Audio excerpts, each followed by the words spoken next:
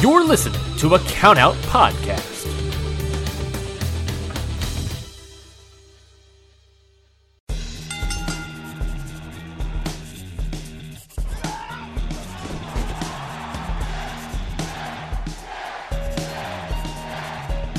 Hold one.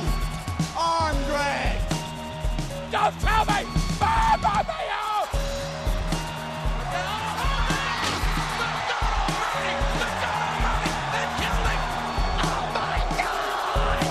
You will go one-on-one with The Undertaker!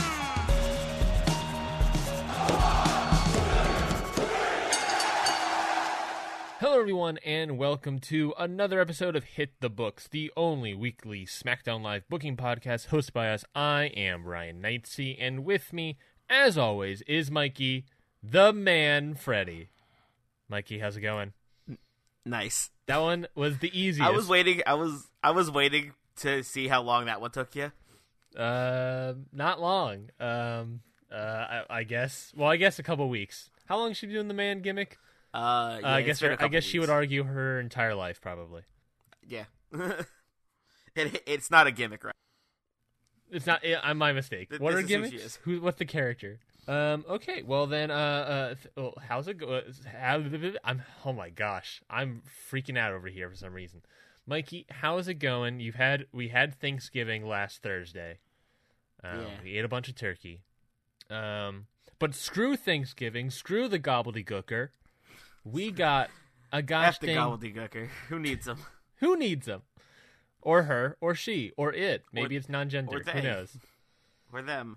Or them. Who knows what's... Oh, I guess it... Yeah, no, yeah, them is non-gender. Anyways, screw the gobbledygooker. Screw Thanksgiving. We got pay-per-views to reviews. Yes, we do. We have plenty of pay-per-views to reviews. Yes, Pay-per-reviews. we have them in our sites. Mikey, let's get straight into our reviews.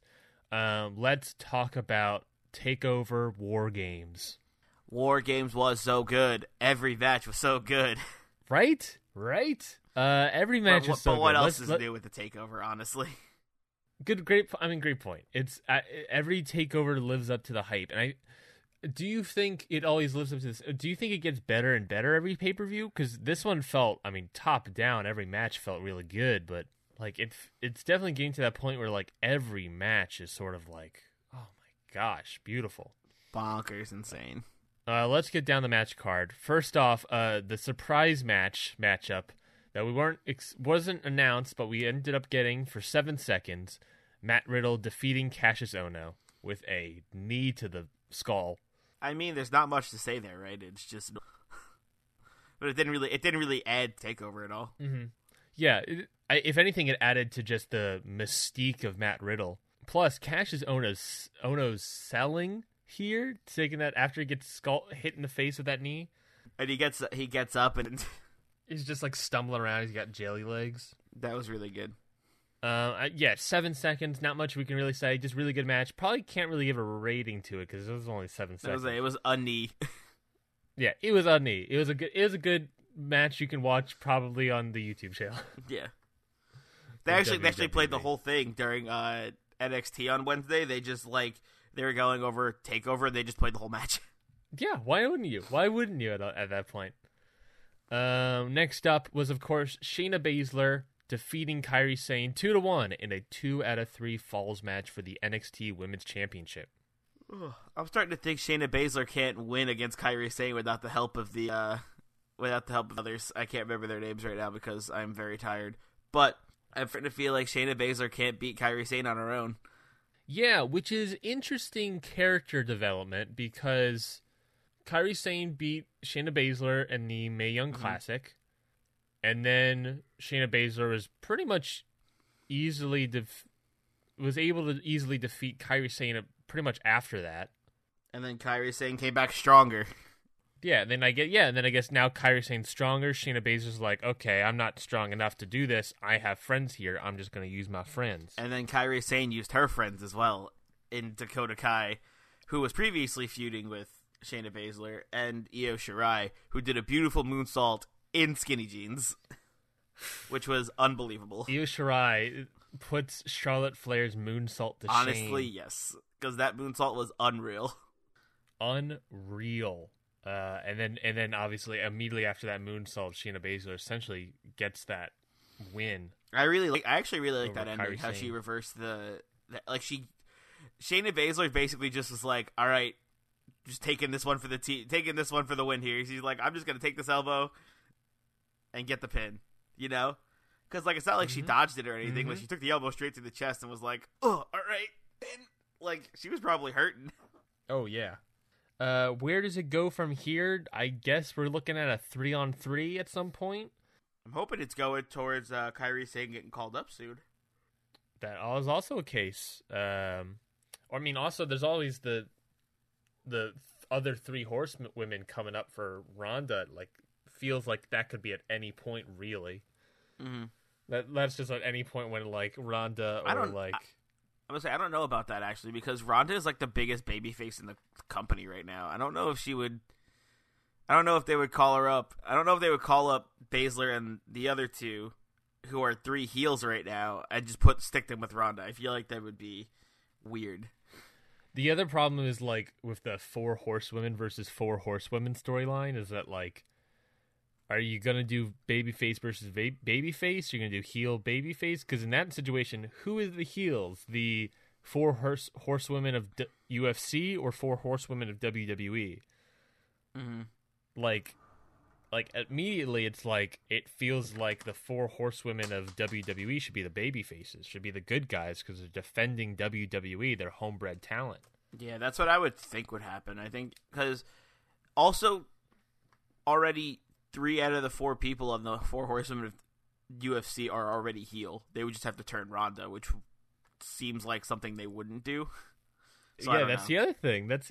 Why turn Ronda when she's presumably? I assume she's making money. I think a heel Ronda could help her a lot. You know, mm-hmm. Just let her start like tearing through people. Like she's supposedly the baddest woman on the planet, but whenever she comes to the ring and like does any promo, she's like all smiles and stuff like that. And like, sure, she'll cut like one badass promo every once in a while, but like when Becky is cutting those literally every time she grabs a mic, it doesn't feel like it. Just I don't know. I just don't really get into. I'm not into the Ronda character right now, I guess.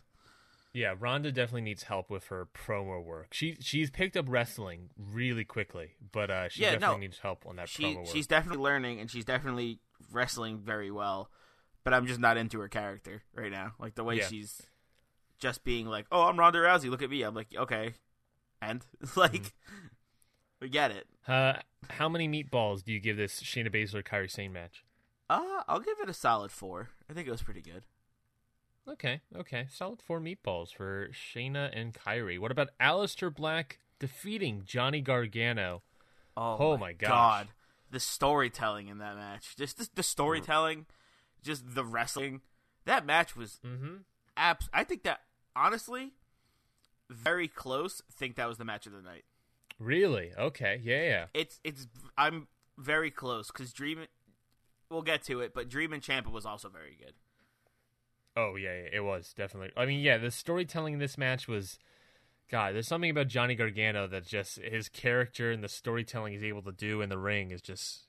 God damn. I mean, could one argue that this may be Aleister Black's best match? Honestly, it might be. I think it's either this one or his Almas, or the one with Almas was also very good. Oh, yeah.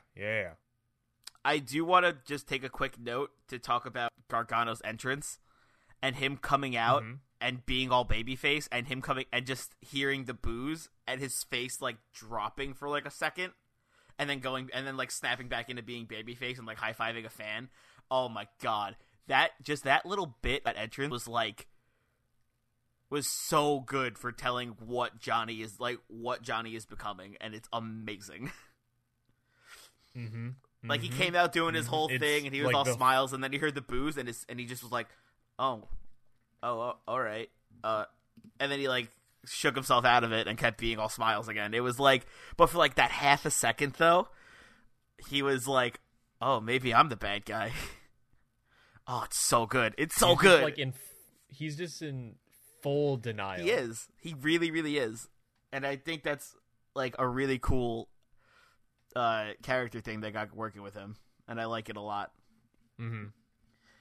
Yeah, Johnny's character is something else. I'm excited to see where this goes for him. Me too.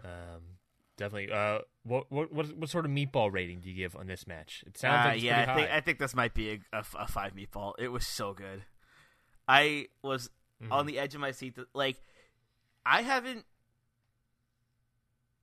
been this into like this surprised, I guess, by wrestling in a while. Like, since I started watching NXT, I used to be able to, like, all right, that's going to be a 2 count, that's going to be a 2 count, and there's the finish, you know? But, like, with NXT, everything could be a finish. So it's like, I fully mark out for NXT on, like, any takeover, I just mark the fuck. It's so good. I'm like, every near fall has me like, go, come on, like, come, that could have been it. Like, I was freaking out that whole time I was watching that match. Speaking of close calls, Tommaso Ciampa versus Velveteen Dream for the NXT Championship. Tommaso Ciampa picking up the win and retaining his championship, his that Goldie. Match was good. That match was very, very good. I adore Velveteen Dream. I think, honestly, Velveteen Dream is my favorite wrestler on NXT. Almost favorite wrestler, period. I love watching Velveteen Dream do anything. Yeah, his character is so, you know, he just draws, he's so enticing. Like, he just draws you in. He's so, like, anything he does, every takeover, you're excited because now he has this precedent of what he's going to wear, what be at takeover. Oh my god, the Hulk Hogan get-ups again. Yeah. I heard something really interesting. A really interesting point made on one of my favorite wrestling podcasts, Tyson Fights, where they were saying, like, it might be a homage to Hulk Hogan, but not to the person Hulk Hogan, like the person behind Hulk Hogan. Like who knows? Like like the character of Hulk Hogan could have very much stuck with Velveteen Dream, like when he was a kid, like the wrestler Hulk Hogan, but like the actual person, I forgot his real name, like off the top of my head. That's fine. It doesn't matter. Who cares about that guy? But that guy is garbage and should not, and has a lot of apologizing to do before he could be a decent person again, or like in my eyes, a decent person again. But Hulk Hogan as a character was an amazing wrestler. He knew how to work a crowd. He was good on the, like, as a wrestler, he was good. And I could see why maybe Velveteen's like, yeah, I like Hulk Hogan, but not the other guy, you know? Or knowing Velveteen Dream, it could all just be him trolling Hulk Hogan again, which also wouldn't be surprising even a little bit. I'm one of those people that are in the trolling camp. I firmly believe it's trolling to Hulk Hogan. I think. I mean, I do too. I was just presenting another point that I heard that I thought was interesting. The other problem with, like, bringing back Hulk Hogan, which I'm one of those people that also is like, we gotta sort of separate the artist from the art. There's a lot of situations where the artist is a horrendous. Horrendous is not a word, but I'm going to make it up to use in this context. They're a horrendous human being. They do a lot of things that are bad, but the art, again, like Hulk Hogan was the way he's able to control a crowd, the way he's able to do this stuff. The character of Hulk Hogan was an immensely important figure in the history of wrestling. So was Andre the Giant, and he had some weird stuff back in the day. So was Ric Flair, and he's done a lot of insane stuff. Kurt Angle has done some stuff with. I mean, he's had drug issues. A lot of these people in the older generation, especially, like a lot of them have different stuff. I mean, look at sort of today is like Lars Sullivan's a great wrestler, but then he has that incident online. Apparently, he's the worst person to do. He's a terrible human being. Apparently. Yeah, allegedly he's doing these things online, and it's like, well, what do we have to separate the artist and the artist? The other problem is, like, yeah, we should separate them. At the same time, we shouldn't bring back Hulk Hogan, mainly because then it's Hulk Hogan comes out and that's cool, but then at the same time, the payday is going to Terry. The payday is going to the guy that's playing Hulk Hogan. If that means we shouldn't bring these people back because then we're just helping out the bad one. Yeah, and it makes them think that they could just keep getting away with it. They're just going to keep being terrible.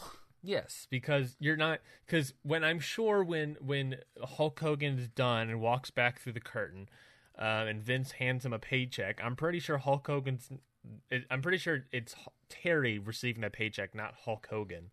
He's not just like, "Ooh, it's payday, brother."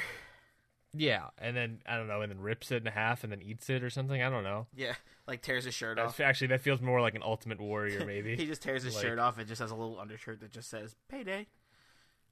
Yeah. The Bank of Hogan. I mean, Velveteen Dream, he's one of those people that, I mean, he is definitely an artist, and his art of wrestling he's picked it up quickly. I'm excited to see what happens to him. I think Deposit. I don't know. I mean, I would love to see Dream Mania running wild at WrestleMania.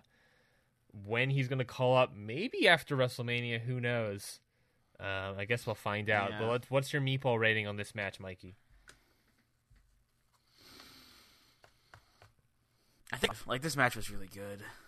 Maybe like a the ending was really like the ending where he did the Purple Rainmaker to the floor and just wrecked himself. Actually, like I think I screamed and cringed, and I was like, "Oh no!"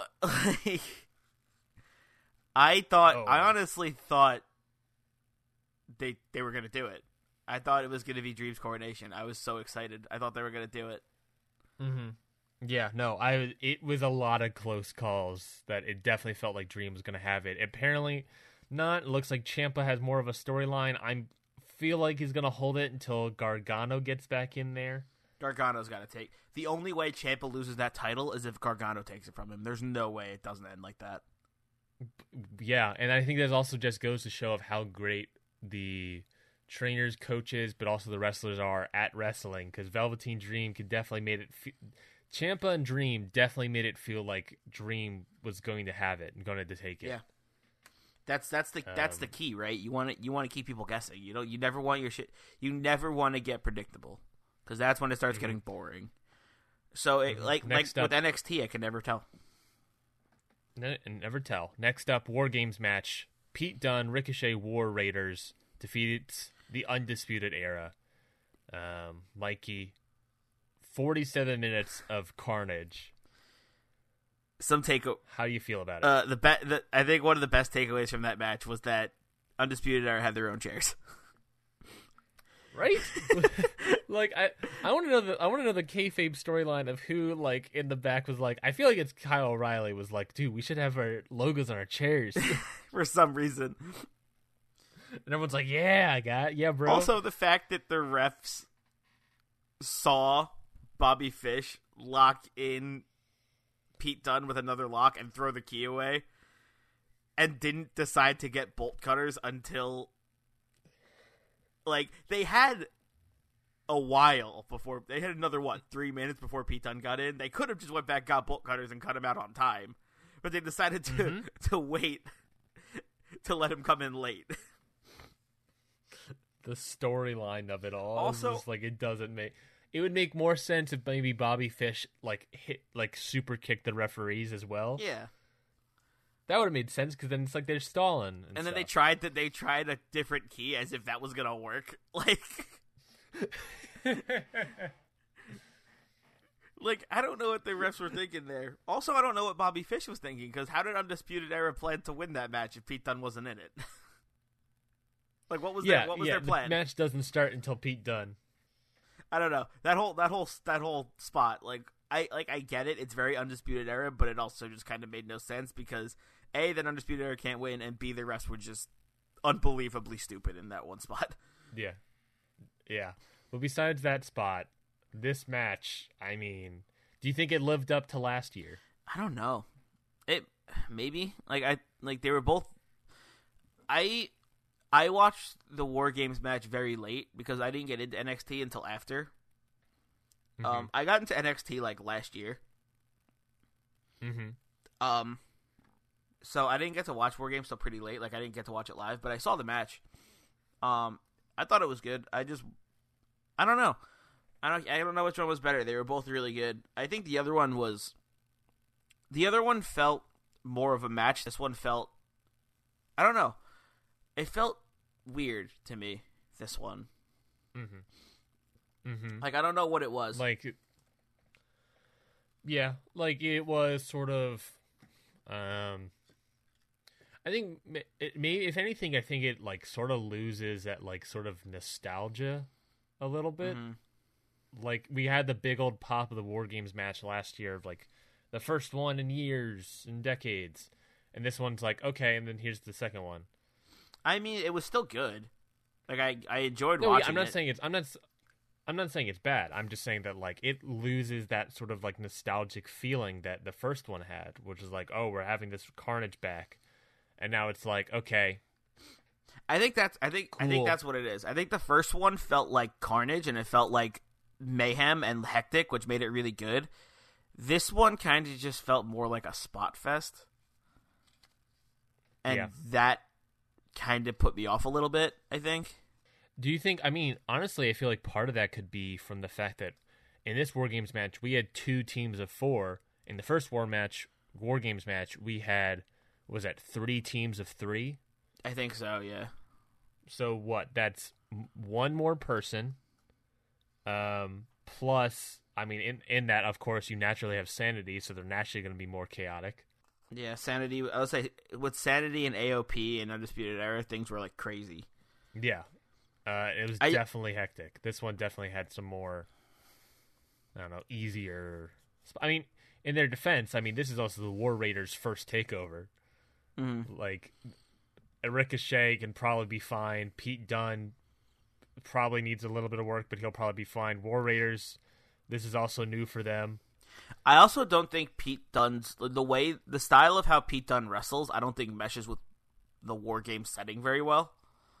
Yeah, I can see that. I can see. Which is another thing I noticed. Like, I feel like Pete Dunne felt kind of out of place in that match. Not on the team, but like from how he was wrestling. Everyone was like slamming each other into the cage and throwing each other around, and he was just kind of like bending people's fingers back. Yeah, like he's more, like he's doing more like carnage to like individual joints than like throwing people in the cages or jumping off of stuff and hurting people's stuff. It doesn't feel like his style fits the War Game setting, so he was a little. It was. I don't know. No, I can see that. Yeah. I can see that. Well, what's your meatball rating on this match? 4.5. 4.5. Okay, maybe like a overall, 4, like 4 to 4.5. It's tough. It's like in that area. Mm-hmm. But still, overall, an amazing pay-per-view. Oh, definitely, absolutely amazing pay-per-view. I had a great time watching it. Like I loved every minute. Yeah, I mean, a lot of our criticism for this pay-per-view just stemmed down from, like, really nitpicking. Like, really just, like, you know, this thing maybe not as much. And it's like, I feel like, overall, like, if you're nitpicking at that point, that's probably, you had a good match. Either or. Despite the ratings, you had a good match if we're just nitpicking at this point. Yeah, I just kind of got into the nitty-gritty and just started picking apart random little details. But, like, overall, it was amazing. Well, speaking of things that are easy to nitpick, let's talk about Survivor Series 2018. 6-1. Well, then let's talk about the thing that obviously matters and should matter, Vince McMahon, the pre-show. Team SmackDown defeats Team Raw. 6-1. Indeed. I heard Raw was supposed to win. Yes, there is a rumor going around that Raw was supposed to have a clean sweep. And Raw was supposed to win this opening pre-show match. But at some point, the producer of this match, whoever it was, or the wrestlers in the match as well, heard that SmackDown was going to win this match, and so they made the match SmackDown doing it, and then it just happened. Yeah, I heard like, oh crap. I heard the results got a little muddled. Once they got to that, they had the idea of the match, and then things got a little muddled up, and the guy wasn't know what was supposed to happen. He wasn't know what was supposed to be happening, so he just put the Usos over. Yeah, which is, I mean, fair.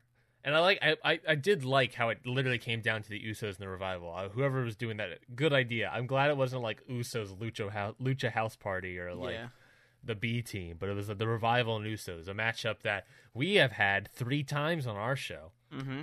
An amazing. Thanks, South Dakota. Yeah, someone. I mean, I literally had that thought when I was watching the Usos versus the Revival. Was like, man. They did it we again. Just did the show 3 times, and now they're the final 2. WWE, they can hear us, man. They're definitely. We definitely have a listener. We definitely have some sort of South Dakotan agent on WWE's side. Well, if you could give this match a meatball rating, what would you give it? I actually can't give it a meatball rating because I missed the pre-show. I was out. I didn't get to see Survivor Series until like it was like 15 minutes in. Okay, that's fine. Well, then let's move on to Team Raw, Team SmackDown. I'm giving it 5 meatballs just on the basis that SmackDown won. Perfect. I love it. I love that. I love that bias. Team Raw, Team SmackDown. Team Raw picking up the win over Team SmackDown. Thoughts on this match? It was fine. Fair enough. It was fine. I hate that they're using the fact that Nia really injured someone for heat. I think that's super shitty. Yeah, it's this. I've noticed this trend. Honestly, I mean, it's happened for every year and every decade. It's always happened where someone gets injured and then they use it for heat. I mean, look at like Owen Hart.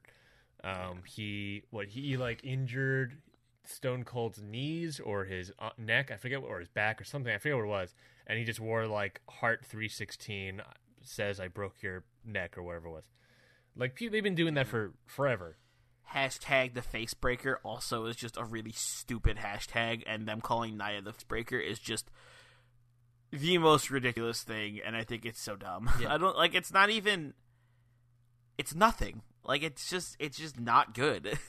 I have noticed this trend even more lately, where it's like, man, we're really playing into using real life scenarios, which isn't good because it's just going to encourage more people to wrestle dangerously.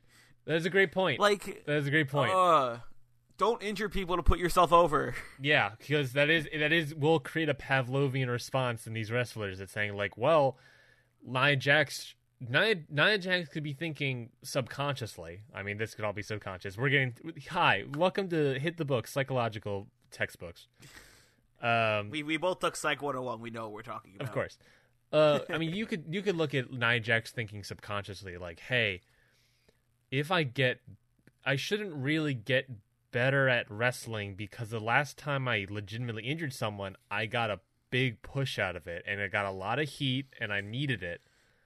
Instead of being like, oh, wow, Nia injured somebody. Hey, don't do that, and like keep her out of action for a little while. Like, I don't know, she should start getting in trouble for doing this. I feel like anyone should. Like, not even just Nia. Like, I don't want to attack Nia because every wrestler, every wrestler is gonna make mistakes. That's just part of the game. Of course, but still, if you injure another wrestler, whether it's accidental or on purpose, there should be a little bit of repercussion for it. Like, you should be, like, it should be like, hey, don't do that again. Be more careful next time. Instead of like, all right, let's use this for fucking mega heat. Yeah.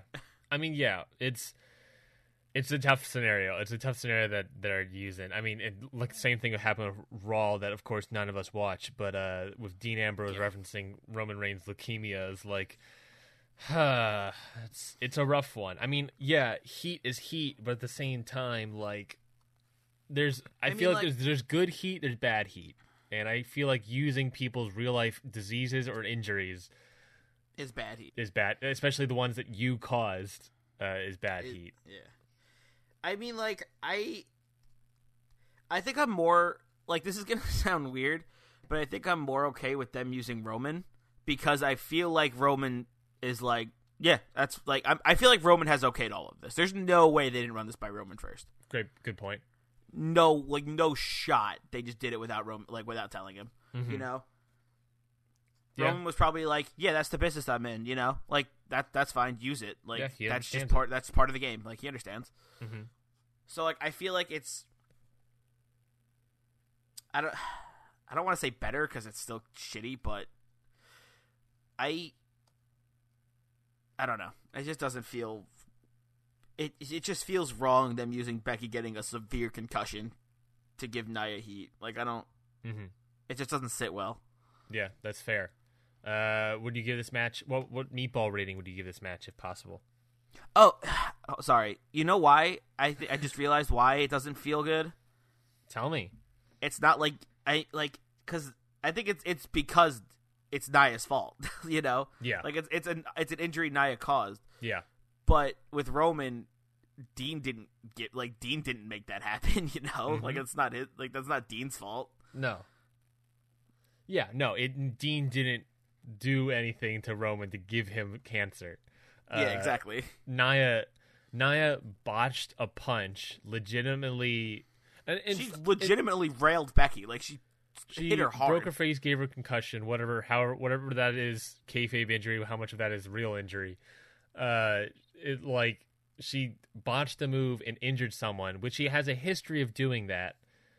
She botched a move and dislocated Bayley's shoulder, and in the same instance, she's doing this. This has happened to people that were going to have a big match. Bayley was going to have a championship match against Alexa Bliss at SummerSlam.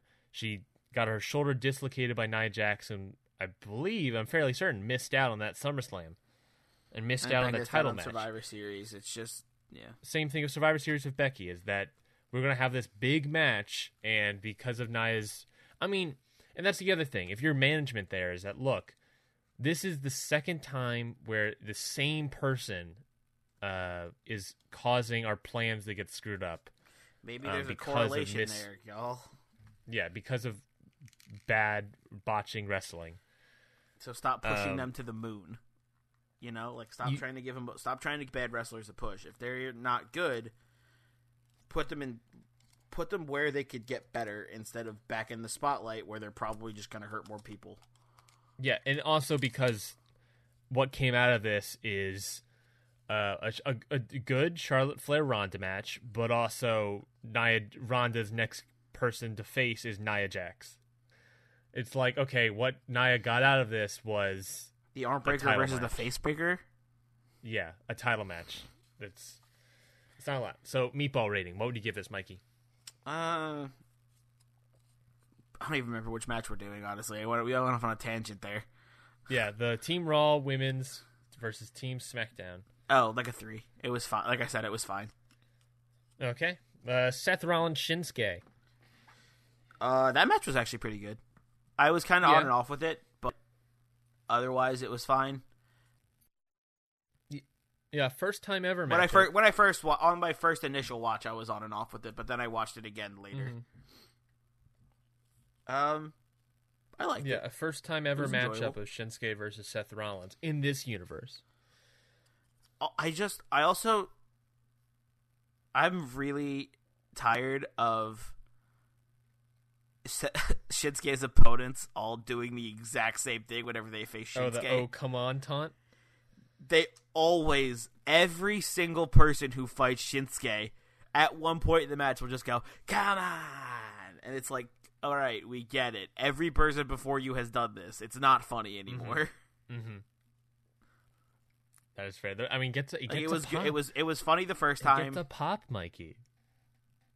I don't know why. It's so boring. Like, everyone is doing it. Literally everybody.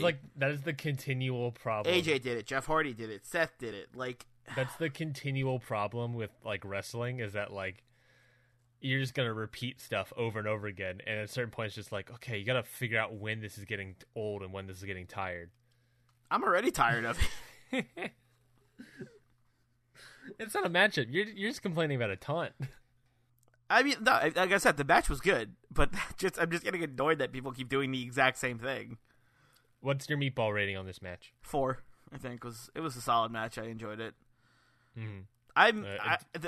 I will say though, entire pay-per-view gets a 1 because fucking SmackDown lost almost every match, and I'm so fucking mad.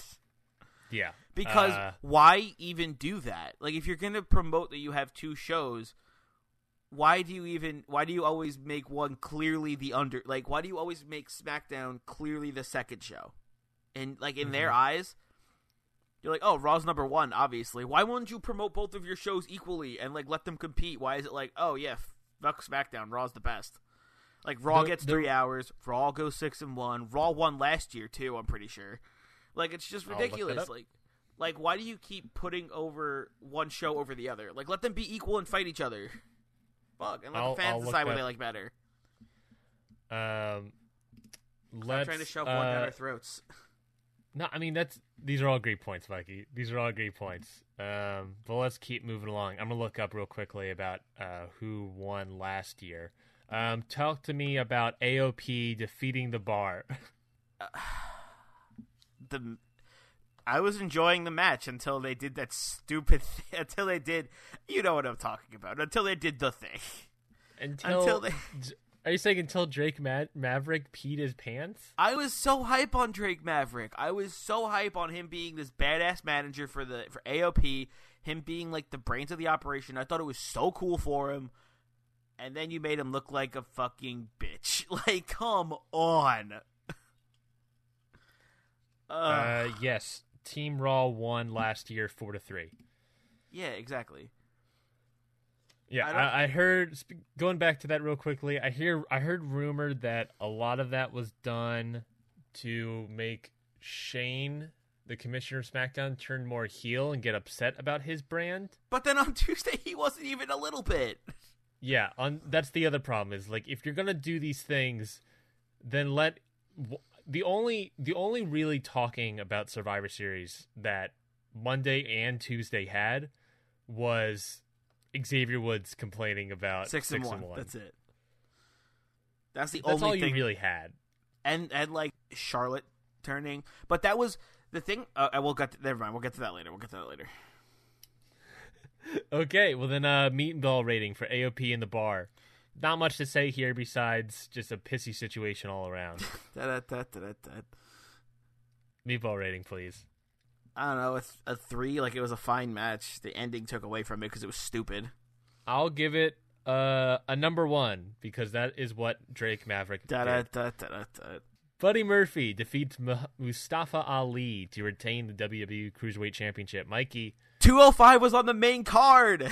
Main card, not pre-show, main card, and they're in the right smack dab in the middle. That was awesome. I was watching Survivor Series, and I saw Buddy Murphy enter in the middle of the pay-per-view, and I was like, no way, 205's on the main card. That was awesome. Yeah, if anything is going to show that, hey, 205 Live. I think that this has been a huge injection for 205 Live as well, is that, hey, not only are they on the main card, they probably had the match of the night. That match was really, really good. It's like, and this is what 205 Live probably needed, was that, hey, don't miss out on don't sleep on these guys. They're on the main card of one of the big 4 pay-per-views. And they're killing it. They killed it. That match was nuts. Mm-hmm.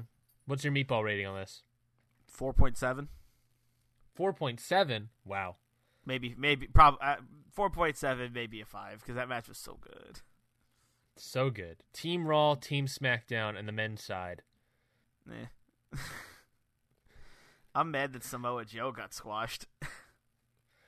Yeah, we've heard rumor of maybe him having an injury.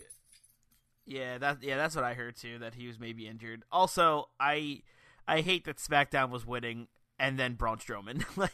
Yeah.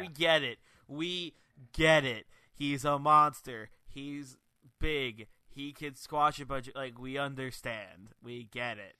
Mm-hmm. Stop putting him over. He's already over. We don't need this anymore. Mm-hmm. Mm-hmm. Yeah, it definitely had sort of that feeling surrounding it. Well, let's talk about a meatball rating for this matchup. It's the same thing. I think in my brain, it's like the same thing as the Raw Women's, except the Raw and SmackDown Women's, except just like a little less because it was just like meh. Like, it was fine. Like I said, it was like okay. Like, there was nothing exciting. Like, sure, Drew McIntyre looked cool, I guess. If that doesn't sum up this matchup. Drew McIntyre looked cool, but like he always does, you know? Yeah. It's Drew McIntyre. He has the appeal. I mean, Yeah. he's going to be good no matter what. Yeah. Okay. So I imagine if you give a 3 to the Raw and SmackDown women's matchup, you'll give what? 2.5? Yeah, that was what I was going for. For Team Raw and Team SmackDown. What about Ronda Rousey, Charlotte Flair? Ronda Rousey wins after disqualification from Charlotte Flair. That ending was made for Becky. That's fair. That's a fair argument to make. That ending that ending of that match was made for Becky to go off on Charlotte, and it would have been amazing. Mm-hmm. It felt way less impactful when it was Charlotte in that moment. I had a similar thought with like it feels like this was made for Becky, and then of course on SmackDown the next Tuesday, that whole interaction with Charlotte Flair and Becky and all that stuff. It was like this feels like this also should have been for Becky probably. Mm-hmm. Do you like Charlotte beating up on the Iconics? Mm-hmm. I had this thought: is it better or worse that Becky was not in this match? Then, if that ending and what happened on SmackDown Live was possibly for Becky, is it better or worse that she didn't end up having that? I mean, I don't think Becky's hurt either way. Like, I think Becky's gonna stay hot even through her injury because the way she's carrying herself on social media is keeping her fresh. I think, like, literally every time she tweets, she gets herself heat again. And, like, she gets herself people... When I say heat, I guess I mean, like, good heat.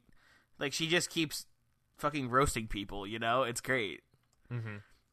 Like, she's still being a badass, even though she's not in the ring and she's not on TV. She's still just being a badass and being Becky, and people are still loving her. So, I don't think it's going to hurt Becky that she didn't have that, but I think it would have... I don't know. It probably would have helped. I mean, her... tearing apart Ronda Rousey and the Iconics couldn't hurt, right? Like, yeah. The reason I thought that is that, like, I'm thinking about, when Becky returns, how big that pop will be. Oh, the pop is going to be huge.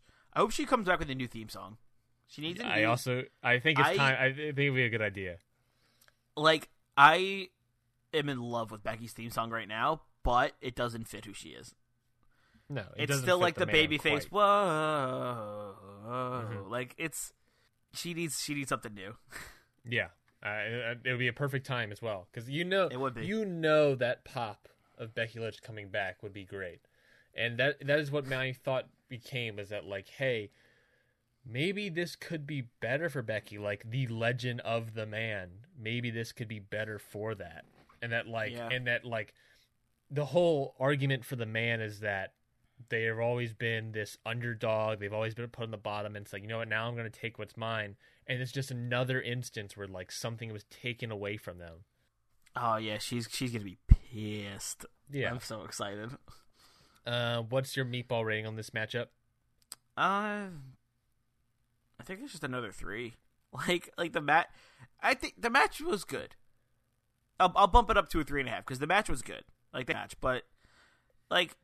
It's Charlotte. Like, Charlotte's very good in the ring. And she definitely could carry a match like that. So, I had no doubt it was going to be good. But I knew with Becky it would have been great. So, it, like, kind of... In my eyes, it kind of hurt me watching the match. Because I was like, that could have been Becky. Like, the whole time, you know? Yeah, that's fair. That's fair.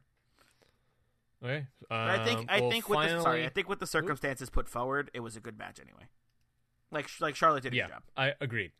I completely agree with that. Moving forward, final matchup, the main event, Brock Lesnar versus Daniel Bryan. I was so surprised that I actually enjoyed a Brock Lesnar match. I was so ready for that match to be terrible. Mm-hmm. Even though I get it. Daniel Bryan was in it. How could it be terrible? It's Daniel Bryan. I expected that match to be really bad, and to make Daniel Bryan look really weak, and it didn't. It was really good. Mm-hmm. Brock sold like a fucking champion for Daniel. Mm-hmm. like Brock's selling was amazing. Daniel's selling was amazing. The fact that he cut that amazing promo on SmackDown explaining why he was basically just letting Brock beat the crap out of him, what made it even more amazing, because the match and the follow-up just made that match very good, you know? Yeah. Like, the match was good, but then the follow-up that Daniel Bryan gave made it very good. Because then you, if you, go back and watch the match, you could see all, the nuances that Daniel Bryan was pointing out, and it's like, oh, hey, maybe he was doing that. You know? It was sick. It was really, really good. I enjoyed it a lot. Mm-hmm. Yeah, no, honestly, if anything, I feel like it's weird to say this, but I think everyone would agree with it. The person that got the most shine out of this match is probably Brock Lesnar. Yeah, I agree with that. Is that he really looked great in this match, and I think after the very, very tiring leg of his what's it called? His Universal title run. I think this sort of he needed a big. We need to remind ourselves that he is the beast, and I think he sort of got that in us a little bit more. I think, to me, every other match Brock Lesnar was in that I didn't like, it just I know they played up the character of, oh, I'm Brock Lesnar, I don't care, but I feel like he genuinely didn't. When he was doing the other matches, with Roman and with Goldberg, I feel like he didn't give a shit. He was just I'm here for the paycheck, cool, spot fest, all right, goodbye. Mm-hmm. But I feel like this Daniel Bryan match, he actually gave a shit, and when Brock gives a shit, he's good. When Brock gives a shit, he's great. Yeah, that's a good point. And I think also the fact that this was a fresh matchup. I mean, look at AJ Styles last year. That was a fresh matchup for Brock. And that was an amazing match. That was an amazing match. I think the fact that he is having these fresh, never before seen matchups, especially knowing for Brock probably knowing that this is probably only going to happen once. This definitely gave him more of a reason to go out there and show what he's got. Exactly. If he performed like this every match, and more consistently showed up, I wouldn't mind that he had that title. I'd be kind of amped about it, you know? But it just sits bad with me because of the fact that he just barely ever showed up. Yeah. What's your But like I said, if he showed up consistently and gave a shit every match like that, I'd be fine with him. What's your meatball rating on this matchup? 4.75. It was really good. Yeah, it was top down, not as good as maybe as TakeOver, but of course that always seems to be the case. But meh to good Survivor Series, it sounds like. I'm only not giving Brock Lesnar and Daniel Bryan a 5 because of how scary those Germans were to Bryan. Oh my god! He took those. Selling. Oh my god! The way he took those, I had to look away. I was so scared. Yeah, I was like, oh my god, he's landing right on his neck every fucking time. I was horrified. If anything, that definitely has, it's weird, but that horrendous neck injury that he received and now he's come back with, or not having, he definitely has a weird ace in his hole now, is that he can really sell a neck injury because all of us will be terrified. Yeah. And all of us will believe any selling Daniel Bryan does towards his neck. All of us will immediately think we'll be terrified. We're immediately into it because we're like, oh my god, he's dead. This is something bad. Yeah, oh my god, he's out again. That's it. That's it for Daniel Bryan. He's over. Yeah. He's definitely every time he sells his neck, it might be the end of his career, which scares the hell out of everybody. It is terrifying. Okay, well that is that for our review of TakeOver, War Games, and Survivor Series 2018. When we come back, we will book our version. We already did that weeks ago. We're gonna book our show number 4, heading into Clash of Champions. We're already moving on to the next pay-per-view, Mikey. Mm-hmm. Oh my gosh. We'll do that when we come back.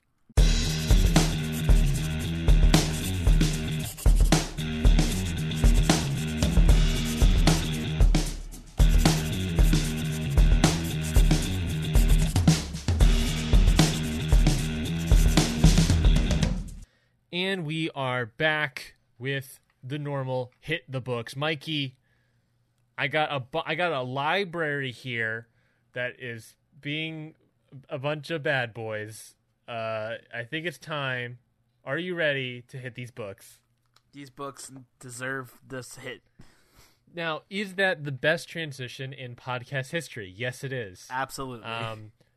Audience, if you're listening to this right now, don't listen to any other podcast because you hit it. This was the best audio transition ever. This is the peak. This is the peak of podcasting right here.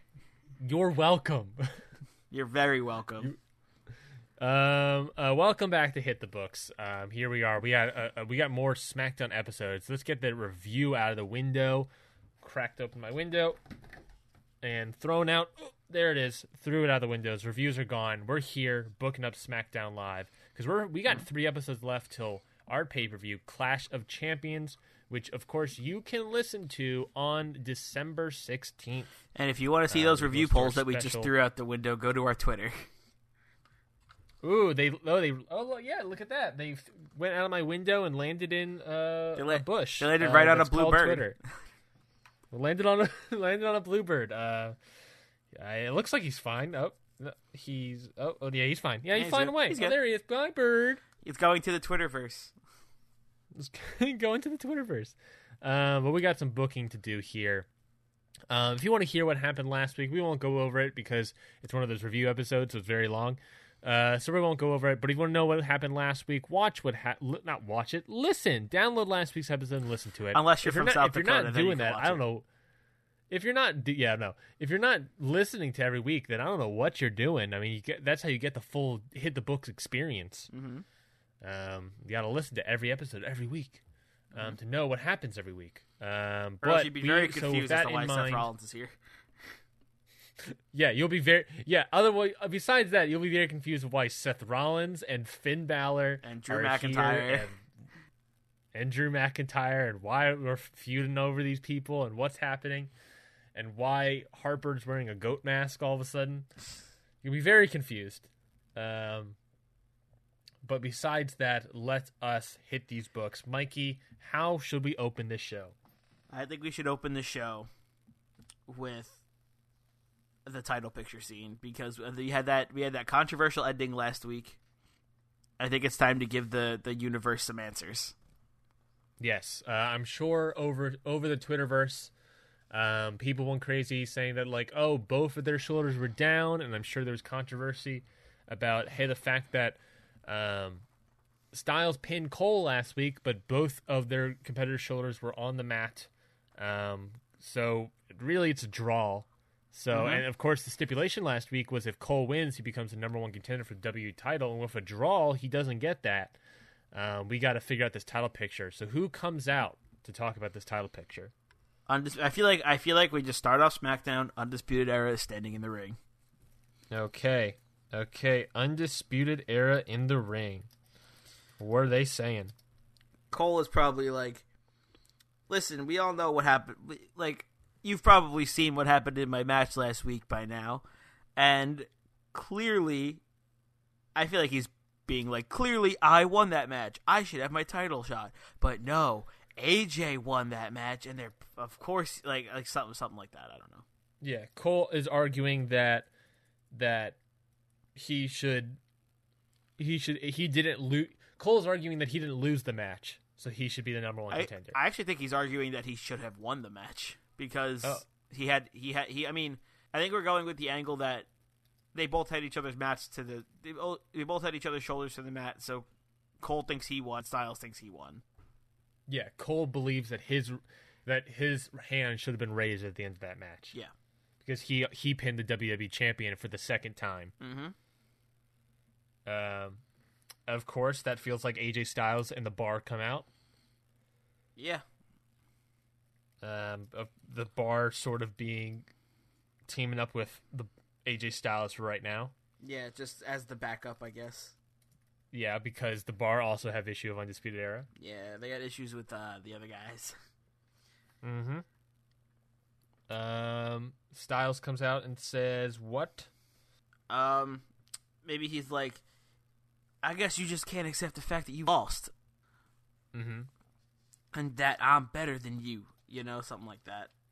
And then he's like, you'll never even get close to this title. I don't know. Yeah. Yeah, he's like, you'll never get close to this title because I won, and your shot is done. I didn't mean I did not mean for that to rhyme. He steals Lanny Poffo's gimmick and he starts doing poetry in the middle of the ring. Mm-hmm. That is such a very specific reference that I don't think you got, Mikey. I didn't. I hate to call you out, but I am. I didn't. I'll take the L here. That's fine. Don't look up Lanny Poffo. It's boring.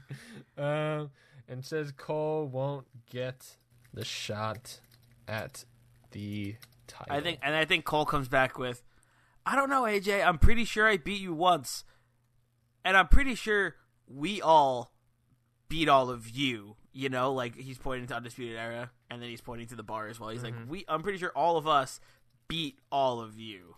Yeah, that is true. And then I think maybe Sheamus comes up with says something.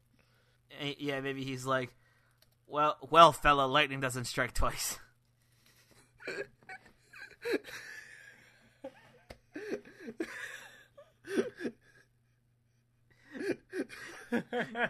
And then points to a returning Big Show. Whoa! and then he goes Super Saiyan. He gets even paler. Cesaro grows all of his teeth back. I think maybe they start like AJ and the Bar start. They're like, lightning doesn't strike twice, fella. If you want to fight, we can fight.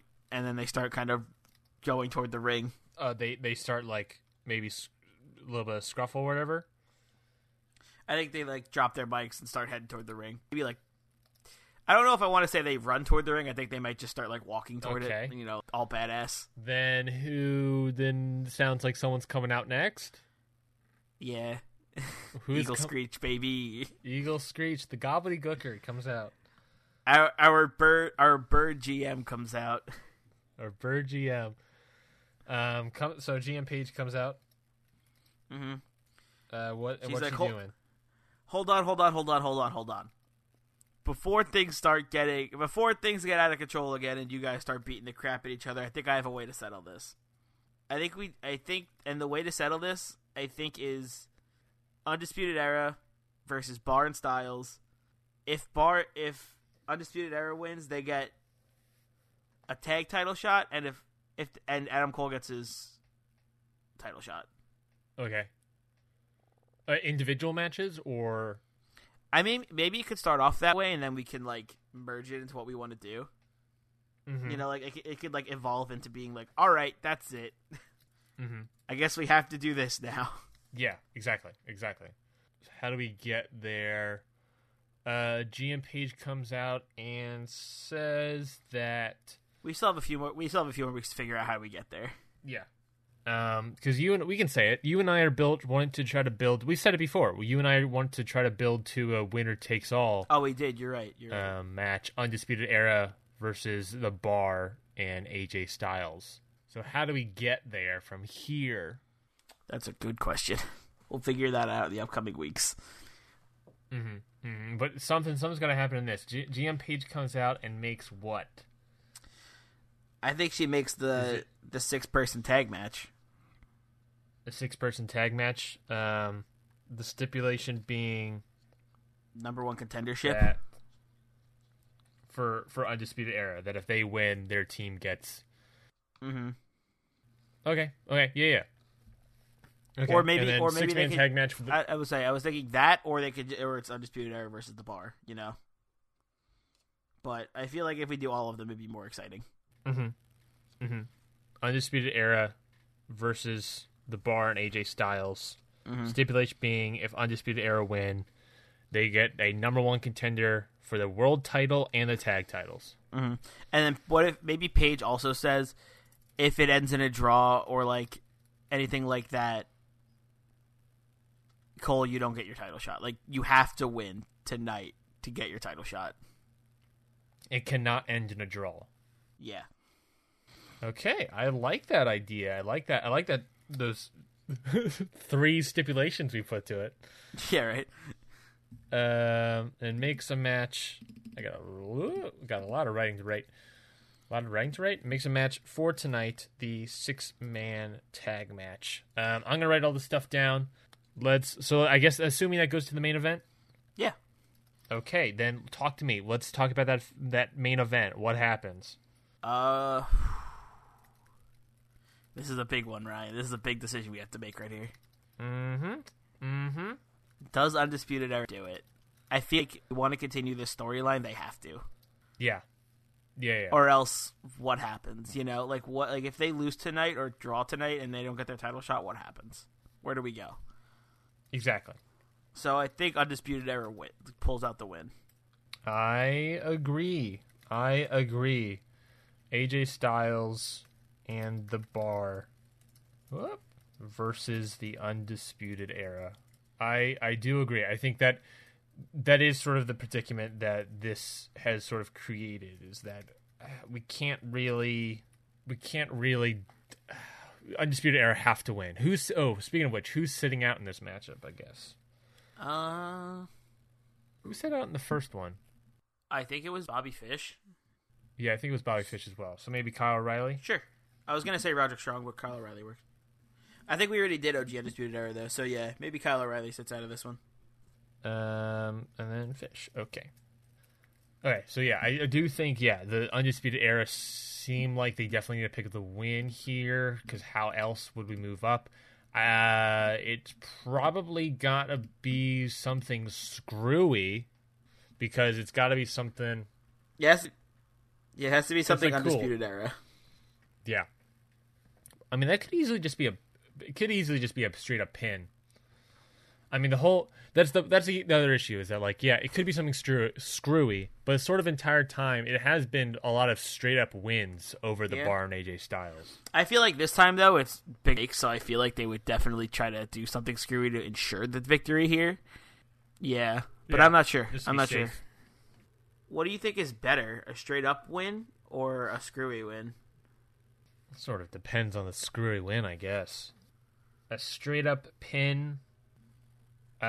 If it's a straight up finish, I feel like the Bar have to pick up the pin. Oh my god, eat the pin. Yeah. The Bar have to pick up the. God, I can't say the words.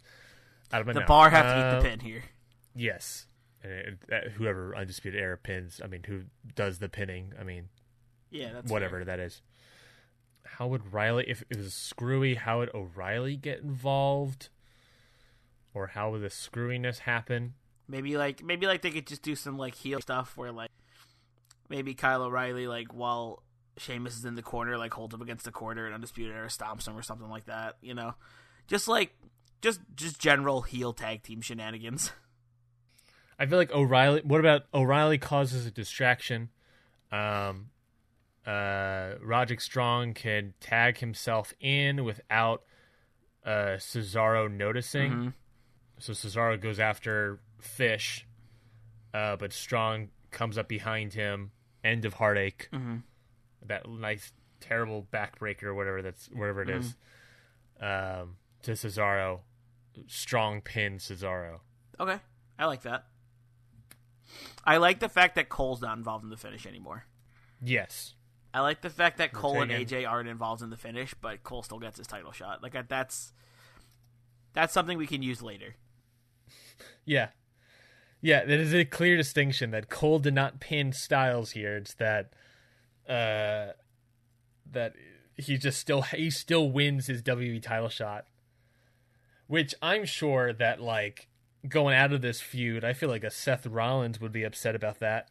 And Kevin Owens would be upset about that. Because remember that was their whole argument around Hell in a Cell? Sort of Drew McIntyre as well. That was their whole argument around Hell in a Cell, was that who deserves the title shot here. And then now now Adam Cole has a title shot against AJ Styles from, of course he pinned the champion already. But that's how he earned the contendership opportunity in our storyline. Here, he's just given, essentially, because his teammates, I guess. Well, not really given. He gets it. I don't know. He does take part in the win, but he doesn't pin the champion. And I think that's good. Now the number one contenders are set, and we have 2 more episodes. We can make it more. We can maybe, Mikey, we can pitch this now as we're set as Clash of Champions. The Bar will take on Undisputed Era, and then in another match, AJ Styles versus Adam Cole. And the next 2 weeks, we'll combine those 2 matches. Yeah. So we'll come out of this one with 2 Clash of Champions matches. Yeah. We can come out of this one with 2 Clash of Champions matches, where it's, like Undisputed Era for tag team title and Adam Cole for WWE. And we'll send United States. Yeah, and then we'll combine them later. We got 2 more episodes. Maybe like a big all-out brawl happens between the 7 of them, I think. Okay, well then we got 4 more matches to place in here. Let's talk about what we want to do. I'm feeling after last week with Tamina making the save for Charlotte Flair, we got a Tamina Liv Morgan matchup. Yep, that sounds good to me. What are we thinking on this card? Maybe a match 2 spot, maybe? Yeah, match 2 sounds solid. Sounds solid. Tamina versus Liv Morgan. Question being, of course, Liv Morgan will have Sarah Logan by her side. Is Charlotte Flair with Tamina? What Tamina wasn't with Flair last week, so I wouldn't say so. Tamina was not with Flair last week, but Tamina did make the save and help out Flair. Essentially twice in a row, especially in that tag match. That's true. We can have a backstage segment right before this match asking Flair if she can come out with Tamina. Like, hey, I had your back last week, can you have mine this week or something like that? Yeah. It's like, yeah, you helped me out last week. Is it okay if I repay the favor and I come out with you this match? And Tamina's like, yeah, sure. And then Tamina comes out with Charlotte Flair. Fine by me. Simple enough.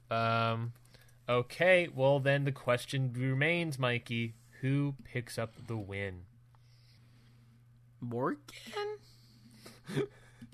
I love how unsure you are. Because I actually don't know. I think it's Morgan.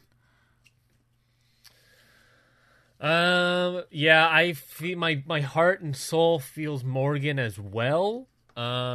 Because the argument we're making here is that the Country Club are a force to be reckoned with. We're actually trying to make them a little scary. They've been kind of jobbers. Yeah, one, the Country Club are a force to be reckoned with. 2, Tamina is really on the bottom of the card. 3, Charlotte Flair is after losing her title, getting suspended, getting an injury for like a week or 2 or whatever that was. I think it was like a week.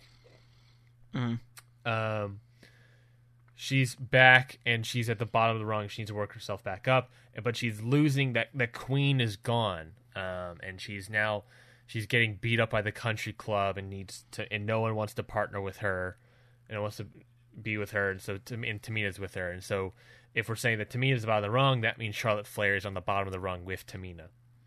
Yeah. That all being said, with Liv Morgan picking up the win here, it definitely feels like, they're definitely a force to be reckoned with. They got big wins over Flair and Tamina. And then it really ensures all these things that we're saying. But then it feels like if we're going to have an all is lost, we need to have some sort of moment, either following the match or what. I feel like there needs to be more, if we're doing that, there needs to be more stakes. Okay. Should I call up Omaha Steaks and ask them to send over some medium rare boys over, or? You know what I mean. Although I am pretty hungry right now, so it's not out of the question. Okay. So what kind of steaks are you thinking? I don't know. It needs to be. I feel like there needs to be something though.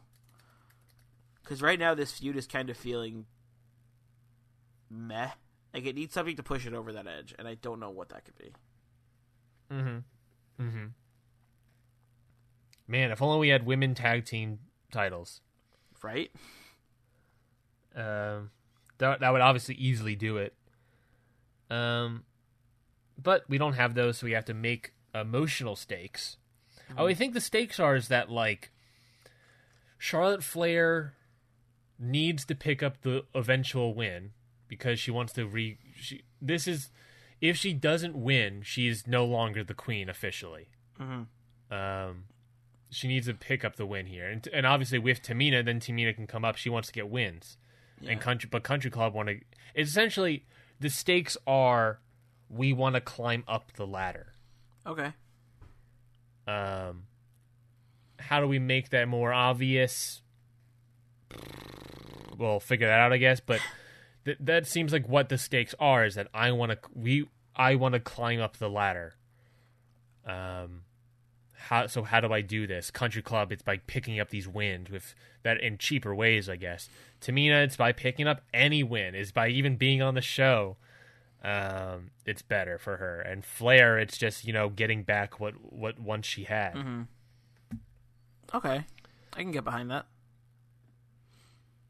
So if anything, a stake could be maybe not now, but some sort of number one contendership for a single women's title. I don't know how that will work. Okay, so you're saying number one contender match for the four women's championships? Yeah, not for tag, but just for the single women's Becky Lynch for Becky Lynch's title. Okay, maybe that could be leading. Yeah, maybe this could be leading up to that. Yeah.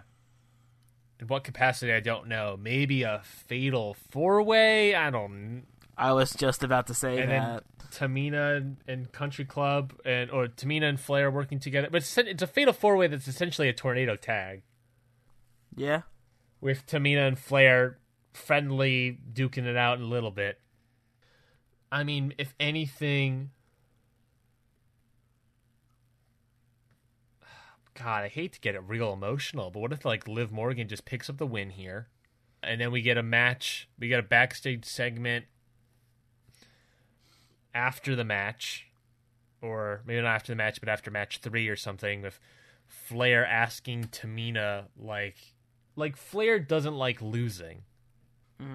I think what I'm saying here is that, oh man, we're really doing some heavy storylines here. Flair doesn't like losing because she's the queen. She believes she'll be winning all these matches, but she's losing these matches. And I hate to say it, but sort of Tamina doesn't... I don't want to say Tamina's comfortable with losing, but it is sort of the storyline we're building around her. Is that she is sort of comfortable being here. She doesn't want to be here either, but she is here. She's accepted the fact that she's here. Yeah. But Flair wants to be back, on top. And that's the storyline. That's the redemption arc, is that, Charlotte Flair has to learn that she will lose at times, but that doesn't mean she's no longer the queen. She is the queen through and through. Oh, I'm liking it. I'm liking this. Yeah, that's so really it sounds good. Okay. So it sounds like Liv Morgan's picking up the win. Yeah. It sounds like Liv Morgan's picking up the win easily here. I feel like that's what we've decided. Yeah, that is definitely what has been decided. Then let me just move this up. So then maybe we'll have some sort of backstage segment following the match. Okay. Whoopsie daisy. We're not maybe not following match, but following match 3. Where Charlotte Flair goes up to Tamina and be like, "Look, how." Is it weird to say, how do you do it? How do you do what? How do you lose? I don't know. I feel like that's a little much, I feel like. Okay, then what is it then? I don't know. I feel like it's more of I can't believe we lost to those losers again. We need to pick it up. Flair is hard on herself? Yeah. Okay, I like that. Flair's being hard on herself. I feel like she wouldn't go straight to insulting Tamina. I just feel like that's... Oh, she's not trying to insult Tamina. She just happens to be insulting Tamina. I don't know. I feel like better if she was more like hard on herself at first. Yeah, I like that. She's hard on herself. Okay, so Flair's being hard on herself, and I imagine Tamina says something to cheer her up. Yeah, I mean, what would she say at that point? So what was the dialogue that you spat? How do we keep losing to these Losers? losers? Yeah, I don't know. Are we the losers? Losing to these very existential Charlotte Flair. How do we keep losing to these losers? And Tamina's just like, look, that happens. I feel like Tamina's very much a shit happens kind of person, where she's just like, hey, look, that happens. You lose every once in a while. You can't let it get you down, though. Like, you can't let it beat you up like this. Like, losses happen. It happens to everybody. Happens to everyone. You'll get it next time. And then Tamina walks away. Just need to come back next time and hit him harder. Yeah, exactly. We just get back here next time. I love it. Oh, yes. Yeah, we'll get it next time. Losses happen. It happens to everyone on this roster. Everyone has at least a loss somewhere. Losses happen. We'll just have to get back, come back stronger and even harder next time. Mm-hmm. You'll get it next time or something like that. Yep. That's simple. That's simple and easy. Yeah. I like it. Okay. Well then, we have three more matches. Mikey, hit me up with another match idea.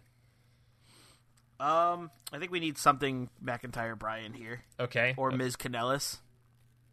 Mo Kanellis, sorry. I was about to say, I was like, whoa, Miz Kanellis. No, Mo Kanellis is what I meant. Okay. We kind of passed over that last week. Mm-hmm. So what are we thinking? What do you want to do first? Or do you have any ideas that are really coming out to you?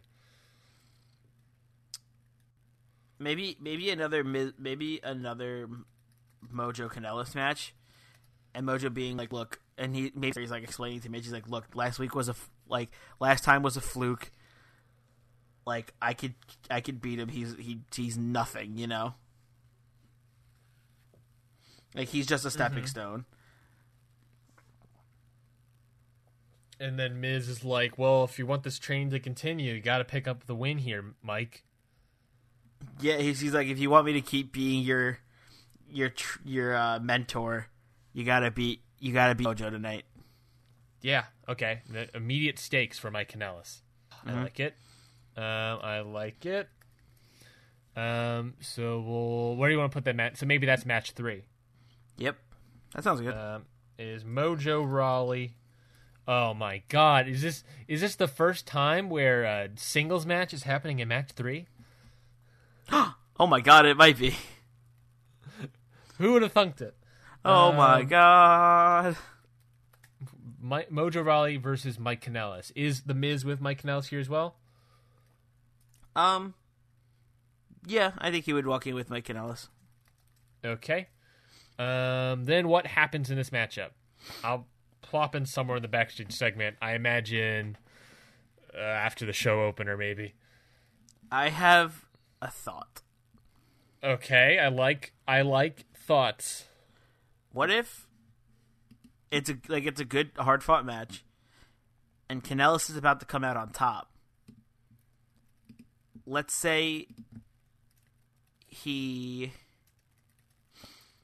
goes to hit something off the ropes, and Miz trips him. Ooh. And Mojo Rawley picks up the win. And Mike Kanellis is after the match, Mike Kanellis gets up while Miz is raising Mojo's hand, and it's just like, what the hell? Wow, what a betrayal. I was thinking that, or like, I was either thinking that, or Mike Kanellis picks up the win, and then Miz is raising Mike Kanellis' hand into a skull-crushing finale and walks out with Mojo. Oh, no, I like the first one better. Because that is more of a betrayal. And also it makes me more sympathetic towards Mike Kanellis. Mm-hmm. So that we because we do have a rivalry forming here with 3 heels. Yeah, I mean, I think this is the start of the babyface turn. Mm-hmm. Yeah, if High School Musical is right in any way, this is definitely the start of something new. God damn it. You're welcome. Okay, I like that. Mojo Rawley picks up the victory after, during the match, Mike is going for maybe he goes to the top rope or something. He goes to the top rope, Miz pushes him, or he goes off the ropes and Miz trips him. I don't know, something like that. I like the subtlety of going off the ropes and Miz trips him. Like not enough to hurt him, Mike, but just enough to be like, wait, what? Like for the distraction, and then Mojo capitalizes. Mm-hmm. Mike goes for a move off the ropes. The Miz trips him. Mike gets, of course, distracted. Mojo capitalizes and wins. Following the match, the Miz raises. I feel like the Miz is just completely ignoring Mike Kanellis. So he's raises Mojo's hand. Oh my gosh! And just leaves Mike Kanellis in the ring. What a goddamn betrayal! Oh my god, I hate the Miz. I hate the Miz so much in our storylines. Like, this is like the second time. I feel like the second or third time where like we do something with the Miz, and I'm just like thinking to myself, I hate that guy. Yeah, I mean that's good, right? That's what we want people to think. I guess that's true. He's a heel that we want. That is true. Okay, then we got 2 more matches. Match number 1 and match number 4. What are we thinking? We want to do something with McIntyre Bryan. What ideas are we flowing here? I feel like Bryan has to say something about this. I feel like it's just been a lot of Drew McIntyre being Drew McIntyre, and we haven't heard a lot from Bryan out of this. Fair. So I think maybe like an interview or something like that with Bryan. Backstage interview with D-Bry. Maybe, yeah. I think that sounds good. Backstage interview that results in Drew McIntyre attacking Dan Bryan backstage. You know what? Here's my thought. Okay. Drew McIntyre doesn't attack Daniel Bryan. Drew McIntyre faces that. He walks up to Daniel Bryan and gets in his face. Like, he's like, look. Like he like walks up and he's like, I'm done attacking you from behind. You know I'm here now. And I'm just gonna kick your ass. Like, you know, like I'm taking that pedestal. He's done being sneaky. He's like now that he got that one attack off, he's like, let's fight now. And we're gonna do it face to face, because it doesn't matter how it does. Like, I'm gonna win no matter what anyway. It doesn't even lay a finger on him. I feel like that's what is in the head of Drew McIntyre right now. Mm-hmm. Yeah. Maybe Daniel Bryan just starts saying some stuff and Drew gets in his face. Yeah. And they have a nice little stare down, like a very intense stare down. Yeah, no, I like it. And it's just a very intense stare down, and then we go to the next matchup. Oh my gosh, that's great. I love it so much. Because I feel like I don't want to overdo the surprise attack in this, because we already have Kanellis. So like I don't want to overdo the surprise attack angle. No, I agree. I like that a lot, and just because and if anything, that makes it that's Drew McIntyre is just more threatening. Exactly. Like he doesn't go for cheap shots. He just straight up walks to someone's face and says, "I will destroy you." Exactly. He's done with the cheap shots. He just wants to fight now. Drew McIntyre doesn't need the cheap shots to win. he can just straight up walk up to you and say, "I will destroy you," and that's that, and he's done. Mm-hmm. Oh my god. Okay, I like that. I think we got a lot of backstage segments happening here, so maybe do you have any other ideas for matches? Because if not, we can just do straight up 4 matches. We could. Because we always have that optional 5th match. What else do we have? What else do we have for thoughts on matches here? Well, we got something maybe with Wyatt and the Harper and Rey Mysterio. There's of course some sort of match with we got Balor, Rollins, Rusev, all these other people that haven't done anything. We could always do a tag match as well. I was saying, do we want to have do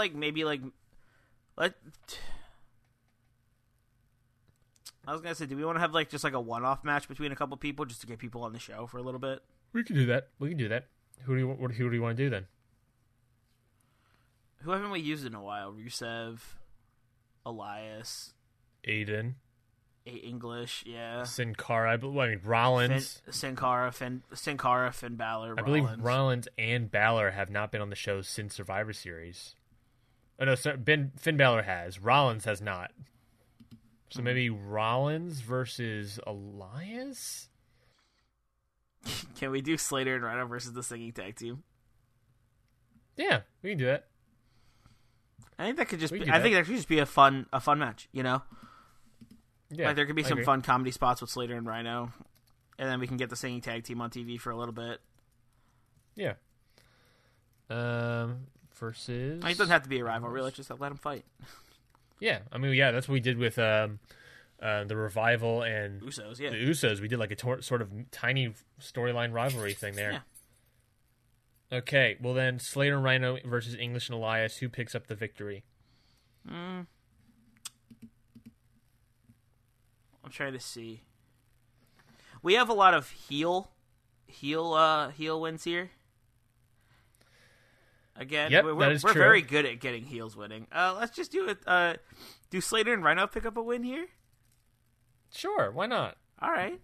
For singing. The only reason I say that is man, we're really hurting the English and Elias even more with.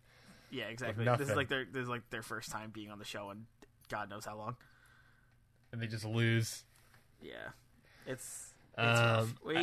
I imagine they open up to English and Elias open up to Song. Yeah. Slater and Rhino interrupt. Then we have a match. Sounds good to me. And Slater and Rhino pick up the victory. Slater comes out and he's like, I was in a band once. Actually, part of that band is still here.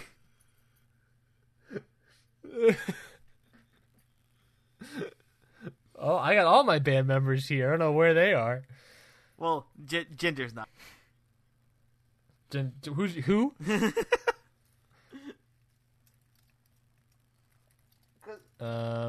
Three-man band was because the three-man band was Jinder.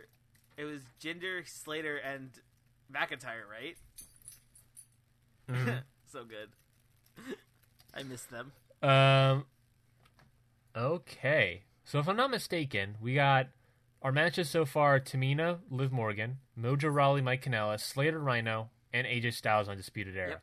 Oh yeah, so that's all 4 matches. We got an optional 5th match if we want to do it. I thought we had another match there. Well, I guess not. Maybe I miscounted. So we can do another match, or we can just leave it at 4. Because also we have four backstage. Yeah, I think we should just leave it at 4 this week. Yeah. Okay. Well, then we're gonna have to change up this card order a little bit. Yeah, just a smidgen. Because I got a backstage segment of Dan Bryan backstage interview. Got to fit in here as well. Right now we have it laid out as backstage segment, blank spot, backstage segment, match 2, match 3, backstage segment, match 4, and then match 5. I'm thinking backstage segment, match 1. Match 1 being Slater, Rhino, English, and Elias. Okay. Then backstage segment, Flair and Tamina. Mm-hmm. Then match 2, Tamina and Flair. Yeah. Then match 3, Yeah. Well, we can maybe do the backstage segment of Dan Bryan backstage interview following the Tamina Flair Morgan Logan match. Or we can move the backstage segment to where Charlotte's being hard on herself to after their right after their match. Yeah, that's true. We can do that. Maybe instead. like cuts back from commercial and it's them like backstage, you know. Mm-hmm. Yeah, we can do that instead. Match 2, Tamina Flair, Liv Morgan, backstage segment. Then Mojo Rawley, Mike Kanellis. Then this backstage segment of the Dan Bryan interview. Mm-hmm. And then the main event. Yep. Next, we asked about McIntyre. What does he say? What does Dan Bryan say about McIntyre?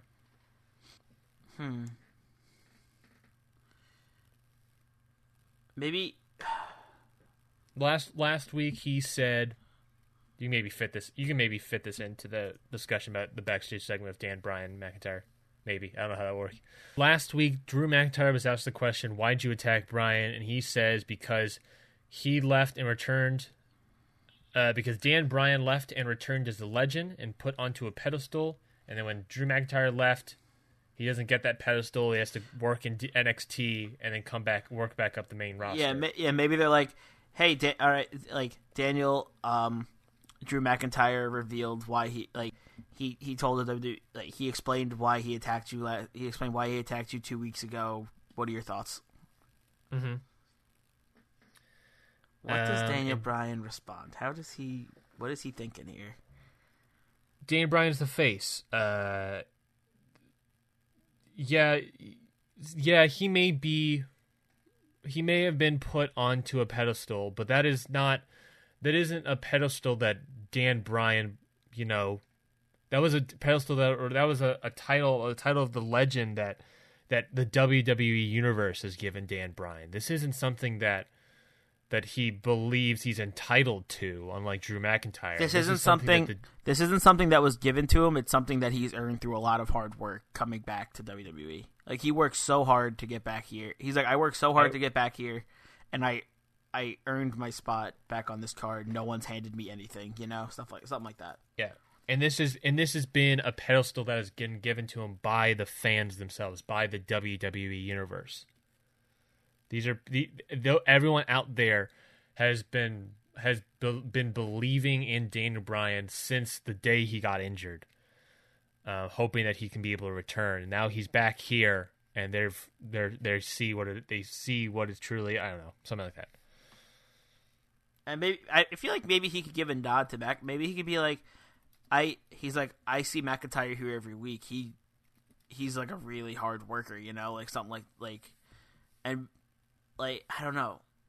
And maybe he's just doing something that the WWE Universe doesn't like. Yeah. Like he just doesn't have the fans on his side yet, He the WWE Universe isn't on his side right now. Yeah, that's easy babyface heel work there.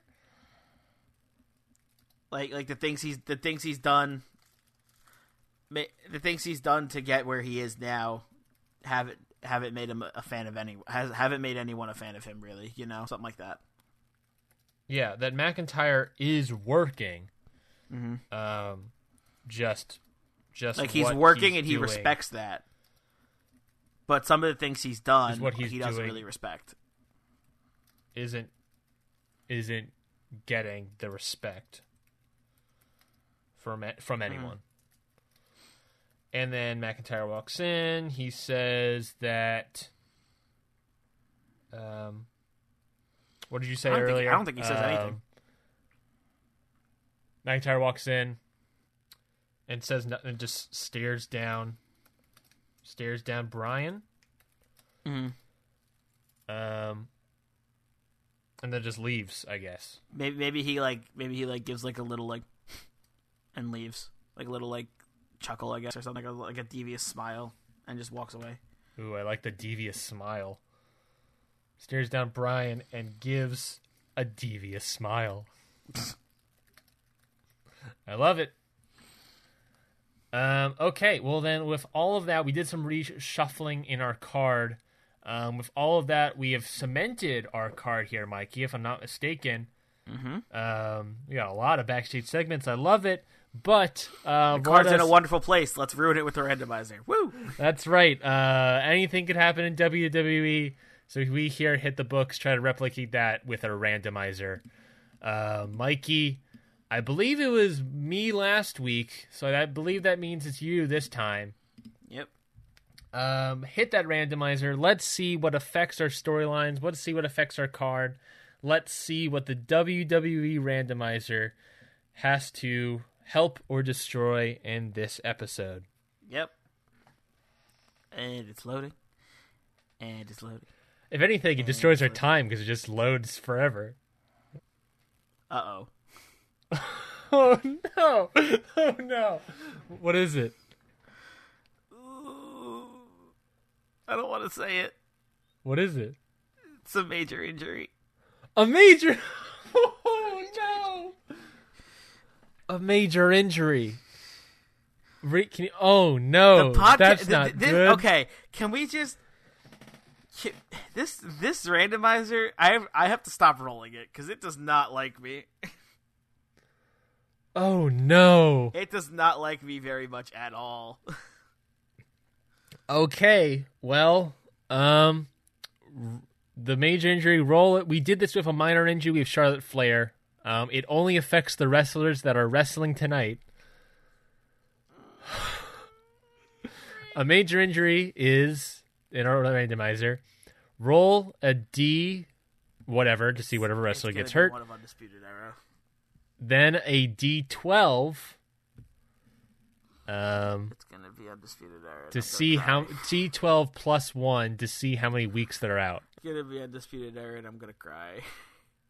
Okay, well, first off, let's see. Well, if it's Undisputed Era, that could be fine, as long as it's not Adam Cole. That's true. It also has a chance of being one of the singing tag team or Slater and Rhino. So hey, yeah, I mean, because also at the same time, if it is Adam Cole, we just slot in Roderick Strong. Okay, yeah, and he could have a great match with AJ Styles as well. Mm-hmm.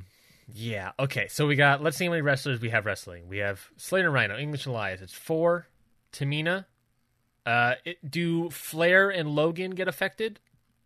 I feel like they could. I don't know how. Yes. They're not. I don't know. We're not doing a brawl or I don't anything. think Charlotte. I think we could take Charlotte out of this one. And I also think we could take Logan because I don't see how they legitimately. I'm not saying this to save them. I'm just saying legitimately. I don't see how they're getting. Yeah. How did someone get hurt so bad? Naya's not in the show. Nice. So that's 4. Then 6 with Tamina and Liv Morgan. 7 and 8 with Mojo Rawley and Mike Kanellis. 9, 10, 11 with AJ Styles and The Bar. 12, 13, 14 with Cole, Strong, and Fish. So that is, I'm going to roll a D14. Mikey, how you feeling? Very scared. Incredibly nervous. I just felt it all of a sudden. And it hurt. I'm very nervous. Oh, no. Oh, Ryan, don't do that. Oh, no. Ryan, Oh, I swear to God, if you're So playing me and you're just going to be like, yeah, it's Slater, I'm going to be fucking mad. I'm gonna count our roster members until I hit number whatever it was. So that's Slater's 1, Rhino is 2, English is 3, Elias is 4. I guess I have Tamina is 5, Morgan is 6. Morgan is 6, still no injuries. I knew it. Rawley is 7. I knew it. Kanellis is 8. No more injuries. Styles is 9.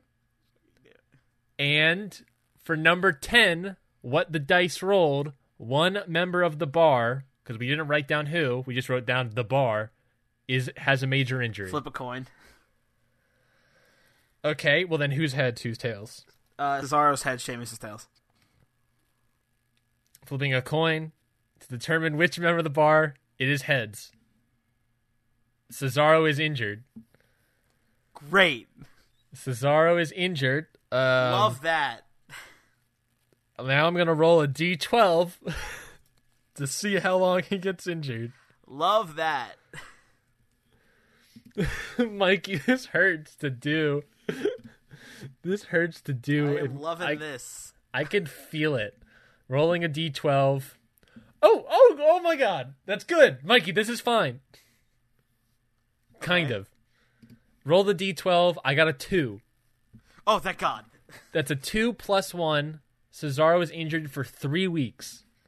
Okay, they don't have to lose the titles then. Right? They'll be back for Night of Champions, I think. So that Or is means it just gonna miss it. they're going to miss Clash of Champions. Bummer. Okay. Cesaro's going to miss it. That's fine. That's 1, 2, We can- 3. He'll be back You can the work around 25th. He'll be back on Christmas. It's a miracle. It's a Christmas miracle. Cesaro is back the 25th of Christmas. Mikey, I love how enthusiastic and I love how happy you are about the fact I'm that... not happy. I'm devastated, actually. Can I devastate you further? Why? This almost definitely ruins our winner-takes-all Clash of Champions Well, match. yeah, I knew that already.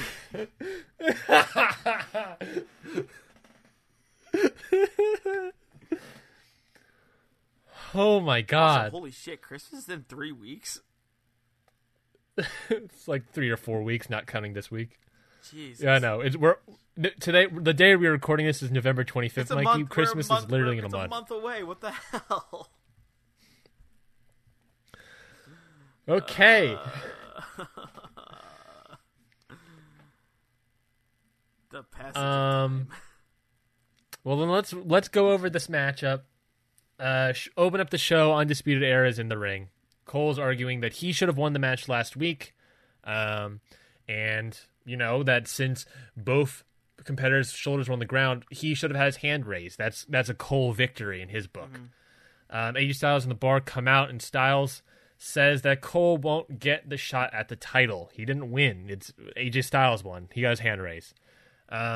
Cole says that he's pretty sure that, you could say that you won or whatever, but I'm pretty sure I've beaten you before. I've pinned you before. And we're pretty sure that all of Undisputed Era has beaten you guys before. Sheamus says, of course, that lightning doesn't strike twice in a bottle, fella. And they head to the ring. GM Page comes out instead, makes a match for tonight. If Undisputed Era win, they get the number 1 contendership for the tag team titles and the world title.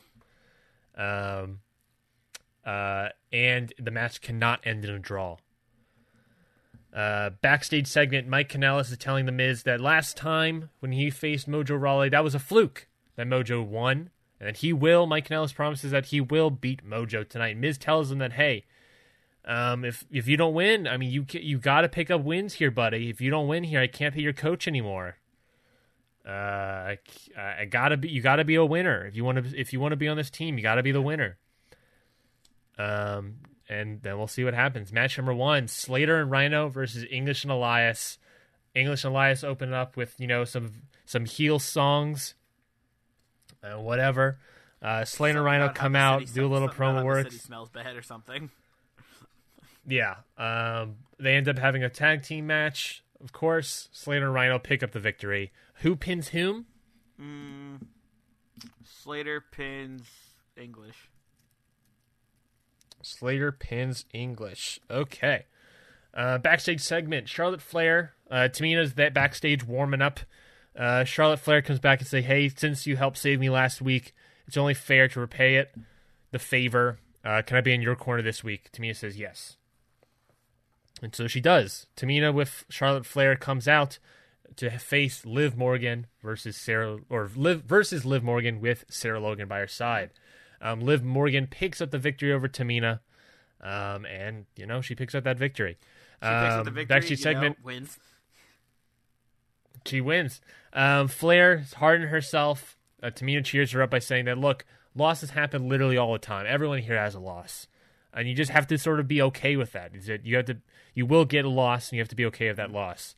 And she'll get the next one, and then she leaves. Flair to think about that. Match number 3, Mojo Rawley versus Mike Kanellis with The Miz.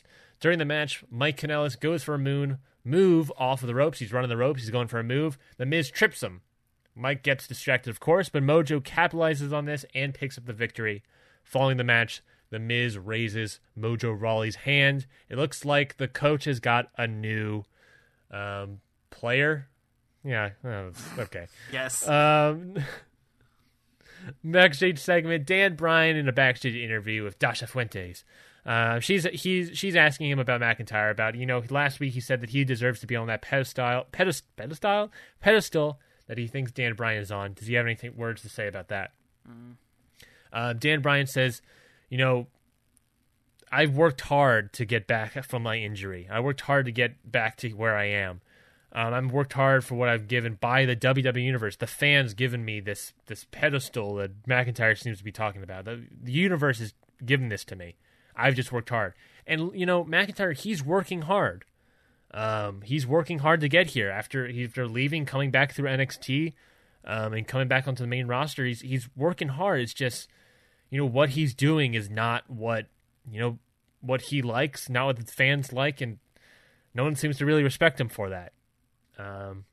Then McIntyre comes out, no fighting. He just stares down Dan Bryan. McIntyre just stares down Dan Bryan. He gives a devious smile, and then he walks away. And then our main event, AJ Styles and The Bar versus Undisputed Era, consisting of Adam Cole, Roderick Strong, and Bobby Fish. I would say he gets distracted by O'Reilly, but I imagine something else goes bad because Roderick Strong Roderick Strong is able to pin Cesaro. Maybe something bad happened. Cesaro tweaked his knee, and so they wanted to end it quickly. So Roderick Strong picks up the win over Cesaro. And that is that. And that is our show. Cesaro is out for 3 weeks. Mikey, how do you feel? I'm feeling pretty good. I thought that show was pretty solid, and we had an injury which sucks, but otherwise it was solid. Yeah. Otherwise, it was solid. The Cesaro being out for 3 weeks. 3 weeks. 3 weeks is Ooh woo. Yeah, that sucks. That definitely sucks. But it could have been worse. Definitely could have been worse. It could have been 13. He could have been out for a while. But instead, he's only out for 3 weeks. He's going to miss Clash of Champions. It's going to ruin our Clash of Champions winner takes all match. Yep. That sucks. It sucks a lot. It's gonna suck a lot, but we're gonna have to. And I think that also means that we're no longer have this bar matchup, which means that we'll only have one match, which means 1, 2. We can't even split the matches up. We can only do AJ versus Cole. 1, 2, 3, 4, 5, 6. We only still have 6 matches. We still got to do one more rivalry, one more match at Clash of Champions. Man, yep. That was a tough one. But we'll make it through, I guess. Break on through to the other side. Thank you all for listening to this week's episode of Hit the Books. This very long episode of Hit the Books. Thank you for staying with us all the way through. We love you for it. We love you so much. And why don't, if you want to come back for even more booking content, go and subscribe on iTunes. And why not leave a review there while you're at it? That'd be very much helpful for our show and have other people find the show. If you love the show, tell people about it. Reviews can help people find the show even more. Not many people think about that. Not many people think that, like, oh, leaving a review on iTunes will help people find the show I like. That is exactly what that does. Reviews, legitimately, people will find your reviews and listen to them and read them and figure out what they are. So if you want your voice to be heard, if you want other people to find this show, please leave a review and subscribe on iTunes. If you just want to make a tiny voice, even then, go to our Twitter at hit the books pod. I cannot talk. My mouth is dry. I'm crying tears of sadness for Cesaro's injury. Me as well. He injured that shoulder. He's going to wear more tape now on his shoulder. Follow I us don't know how much at more tape Hit the- his body can handle. Me neither. He's more tape than man at this point. Follow this at Hit the Books Pod on Twitter. There you can find, like Mikey said a lot earlier, our review booking polls and our preview excitement polls. So you can see what happens on Twitter and vote what you're excited about, or vote how you think the booking went down. These things definitely help us figure out what we're going to do next. Maybe that could help us figure out what we're going to do with Cesaro and Sheamus and Undisputed Era and all this stuff. Oh boy. But thank you all so much for listening. Mikey, I guess if that's it, if you have nothing to say, if I have nothing to say, my dog is messing with my wires on my microphone, so I guess he wants me to leave. Mikey, if there's nothing else to say, I think all that's left to say is 2 words for ya. Book it.